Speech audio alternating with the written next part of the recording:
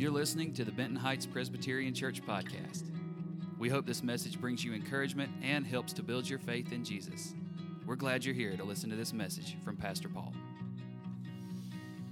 Well, hopefully our worship is helping you to draw close to Jesus, because that's what it's all about. It's about Jesus and breaking down the barriers that separate us from Him. So our goal as Christians is a closer walk with Him, a relationship with Him. Part of that might mean having to unlearn certain things. So last week, we spoke about some of us having the wrong view of God because we've been lied to. And the devil would like nothing more than for you to hold the wrong view of God so that you no longer trust God. Well, to combat that, here were three foundational truths that we shared. Number one, God loves you as you are, not as you should be. I don't know anyone who loves others that way, with that kind of unconditional love. Jesus does not love you more if you do more for Him. He doesn't love you less if you do less. Jesus loves you as you are. What a wonderful truth. What bothers me about that statement, though, is that we can hear it and we can say, yeah, but what's next? But when I come to grips with the fact that Jesus loves me, really loves me, it leads me to the second truth. God is passionate about you. You know how you have a passion for your children or grandchildren. You can't wait to see them. You can't wait to be with them. You can't wait for them to come home. You want the best for them. God has that kind of passion for you. I bet almost every one of us has on our smartphone or a tablet a whole array of pictures of our children or grandchildren. And we'll take that out and we'll show people from time to time. We're convinced that even though that other person may not care, we're convinced that if they just saw my children or grandchildren, their lives would be forever changed. God has that kind of passion for you. And third, that means that all the resources of God are available to you. Everything that God has is available to you. Everything God's got, you've got. When your children or grandchildren are coming to spend some time with you, how many of you go out and buy certain things that you know they like? Why do you do that? Because you love them. You do that willingly, passionately. That's God for you. Now, God will allow us to go through times of suffering. But even then, all of His resources are available to you. So remember, through the suffering, God still loves you as you are. He's not saying to you, be something different, something better in order to take advantage of that. So having believed all of that, it builds within me another foundational truth. I want to get to know this God who loves me so much. And if that's your desire, then you'll want to be more active in this church. You want to regularly participate in worship or be a part of a Bible study or Sunday school class when you can, and certainly have an intimate time with Him every day. If God has that kind of passion for me, I want to say, God, I want to know you better. I want to love you more. And I want to give you sacrifices of praise. But you know something? I don't have a quiet time every single day. And I know God still loves me. Have you ever had those moments when you're expecting a child to come home, or maybe a family member, a friend you haven't seen in a long time is going to come for a visit? They arrive and they unpack their bags and immediately they're off because they've got other things to do and other people to see. And you're waiting around for them to come and visit with them, and it leaves you with this thought of, it's almost as if they never came. Do you think God ever feels that way about us? I sit around all day, all night. I'm just waiting. This isn't a guilt thing. It's because he's got so much he wants to share with you. He's got so much that he wants to impart to you. God loves you even when you feel that God doesn't love you. Maybe you feel God doesn't love you because you think you're unlovable. You've made so many mistakes. Hear me on this. God loves you. Maybe you don't feel God loves you because he hasn't come through with you've prayed for something, a situation over and over, and it's still going on. There's seemingly no answer, and you want to know what's happening. Well, at this point, maybe what God wants to impart is this foundational truth. We learn obedience through the things which we suffer. In Hebrews 5:8, we are told that Jesus learned obedience through the things he suffered. I wish we could learn it another way. I wish I didn't have to learn a lot of life lessons through the mistakes that I made. But if Jesus learned obedience through the things he suffered, and let me be clear, he didn't suffer on account of mistakes. He willingly suffered. It was something that he took on. But if Jesus learned obedience through the things that he suffered, we should expect no less. Now, I don't want to be a person who seeks suffering, but the goal of the Christian life is not the absence of struggles, because it's in the struggles that we put ourselves more in God's hands. It's in the struggles that God is molding his character in you. Now be careful. This isn't a license to sin. This isn't a, hey, let me blow it more so that God's character gets in me more. I've probably sent Lori to her knees in prayer more than anybody else who's ever lived. But I guess that's part of God's design for her, so who am I to change that? But I do know this. We're not supposed to run from struggle. Look what happened to Jesus upon entering the Garden of Gethsemane. Jesus doesn't just prance into the garden awaiting the big crucifixion the next day. He sweat blood. And I imagine this conversation that never gets recorded.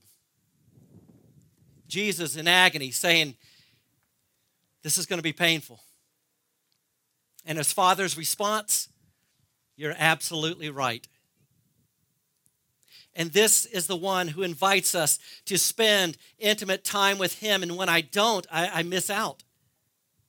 Here's what all this boils down to. We are writing a story. Each one of us. Our lives are telling a story.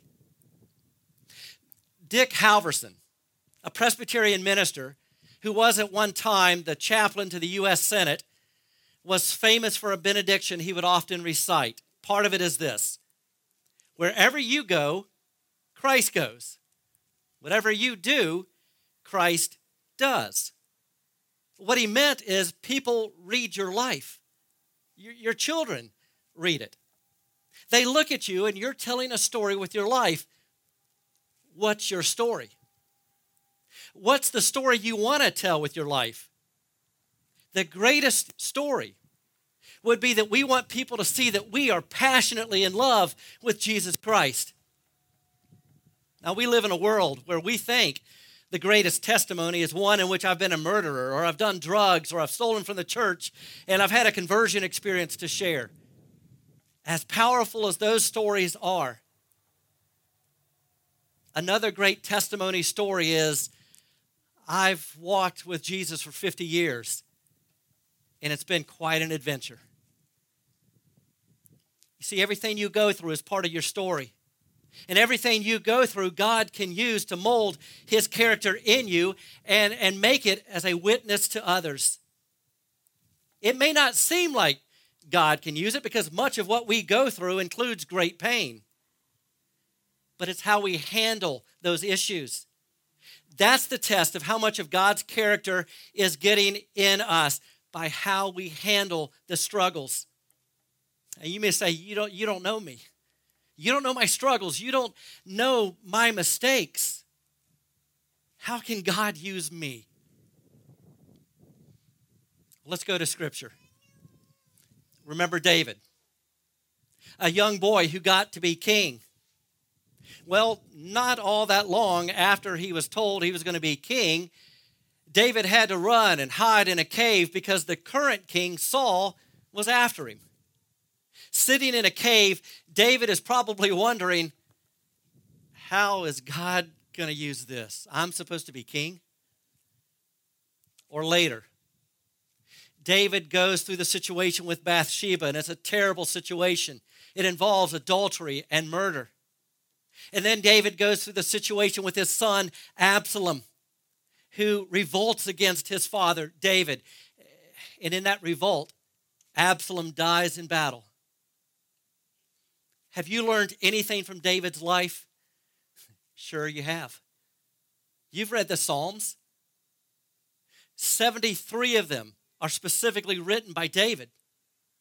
And in those, many of them, he is ascribing glory to God. He is giving ultimate trust to his Lord and Savior.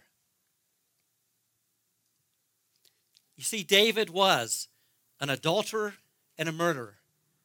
And yet about him, God says, here is a man after my own heart. Talk about a roller coaster kind of life. And sometimes we look at our life and we say, what can people learn? I have failed so much. If I were to take you into a prison and shown you John the Baptist, the one who came on the scene as a forerunner of Jesus to move from the era of law to the era of grace, listen to something that John says. This is recorded in Matthew 11. When John, who was in prison, heard about the deeds of the Messiah, that's Jesus, John sent his disciples to ask Jesus, are you the one who is to come, or should we expect someone else? Jesus, are you the Messiah? Because I don't know. You would have wondered about John. Oh, wait a minute. This is a man of faith? Have you ever had doubts? Ever had confusion? John did. Jesus replied, go back and report to John what you hear and see. The blind receive sight, the lame walk, those who have leprosy are cleansed, the deaf hear, the dead are raised, and the great news is proclaimed to the poor. Blessed is anyone who does not stumble on account of me. John is one of the greatest of prophets. In fact, Jesus would say this, truly I tell you, among those born of women, there has not risen anyone greater than John the Baptist. But had you seen him in that prison, that same man questioning Jesus, you would have thought, not him. A man of faith? No way. Or if you had gone into another prison, this time in Rome, and been shown a prisoner in chains, and I would have told you within 200 years, all the emperors would be a distant memory. All of the Roman senators will be forgotten. But this man, everyone will have read his writings, and his writings will have changed the world. Of course, I'm speaking of the Apostle Paul. Who's making history today? Whoever sits in the White House or in the U.S. Congress? Leaders from other countries? Celebrities, sports stars? The Romans thought they were making history, and I bet the Apostle Paul didn't even get a blip on their paper. Jesus was born in a manger in a nothing kind of town, while seemingly Roman soldiers marched by, giving no thought to it. Who was making history? There are 12 disciples. Can you name any of the 12? I'm sure you can. Name some Roman senators. Anybody? Outside of a couple that are named in Scripture, name a magistrate of the first century. Isn't it strange that most people in the world, especially in the Western world, can list Peter, James, John, maybe you'd say Matthew, Thomas. And you and I would say our story doesn't matter because we're not going to Congress. Maybe we're not even getting elected to Union County. Our story doesn't matter. I'm just a fill in the blank. I'm just a laborer. I'm just a housewife. I'm just a small-time business owner. Let me tell you, our stories are very important.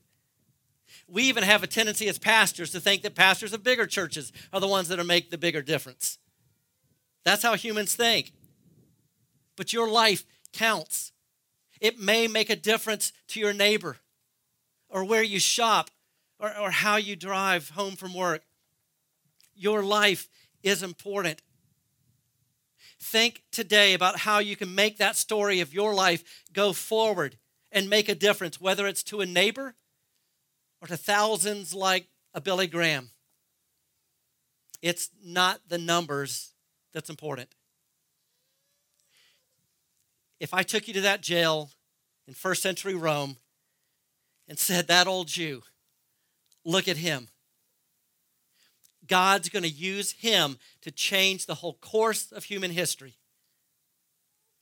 And where does it start for us? It starts with the ones that we love. Maybe you and I need to go on our knees in prayer to lift up our spouse to the Lord. Maybe we need to pray for forgiveness for all the times we've been a barrier to peace and harmony in the home. I don't want to write a story where it's been nothing but a trail of broken relationships in my marriage and with my children. So this is what I've got to ask myself. Am I listening to my spouse? Am I pursuing her heart, or in your case, maybe his heart, or am I just going to be selfish? How about you? How are you going to deal with that? Because some of our most difficult relationships are with the ones that we love. And we make a big mistake if we think missions is all out there. Missions is out there, but missions is also wherever you go. For most of us, we will be the most effective missionary where we live and where we work. So what's the story you're writing with your life? That full benediction from Chaplain Dick Halverson goes like this. Wherever you go, Christ goes. Whatever you do, Christ does. If someone asks you what your church does, you tell them your church does what you do. If someone asks you what your church is like, you tell them your church is like you, for you may well be the only authentic contact that someone has with Jesus this week. Let's pray. Father, we pray that we will know that you love us, that you would set us free to long to be with you. And Lord, there's hurt in all of our lives. Give us friends to help us walk this journey. Give us people who love us enough to tell us the truth and hold us accountable. But more than anything, let us know that Jesus is there for us. And because of that, anything and anyone can be restored and redeemed. This we pray in the name of Jesus Christ, who taught us to pray, saying, Our Father, who art in heaven, hallowed be thy name. Thy kingdom come, thy will be done, on earth as it is in heaven. Give us this day our daily bread, and forgive us our debts as we forgive our debtors. And lead us not into temptation, but deliver us from evil. For thine is the kingdom, and the power, and the glory forever. Amen. We hope you enjoyed the message. You can connect with us on Instagram, Facebook, our website, bhpres.org, and subscribe to our YouTube channel to stay up to date on all our latest content.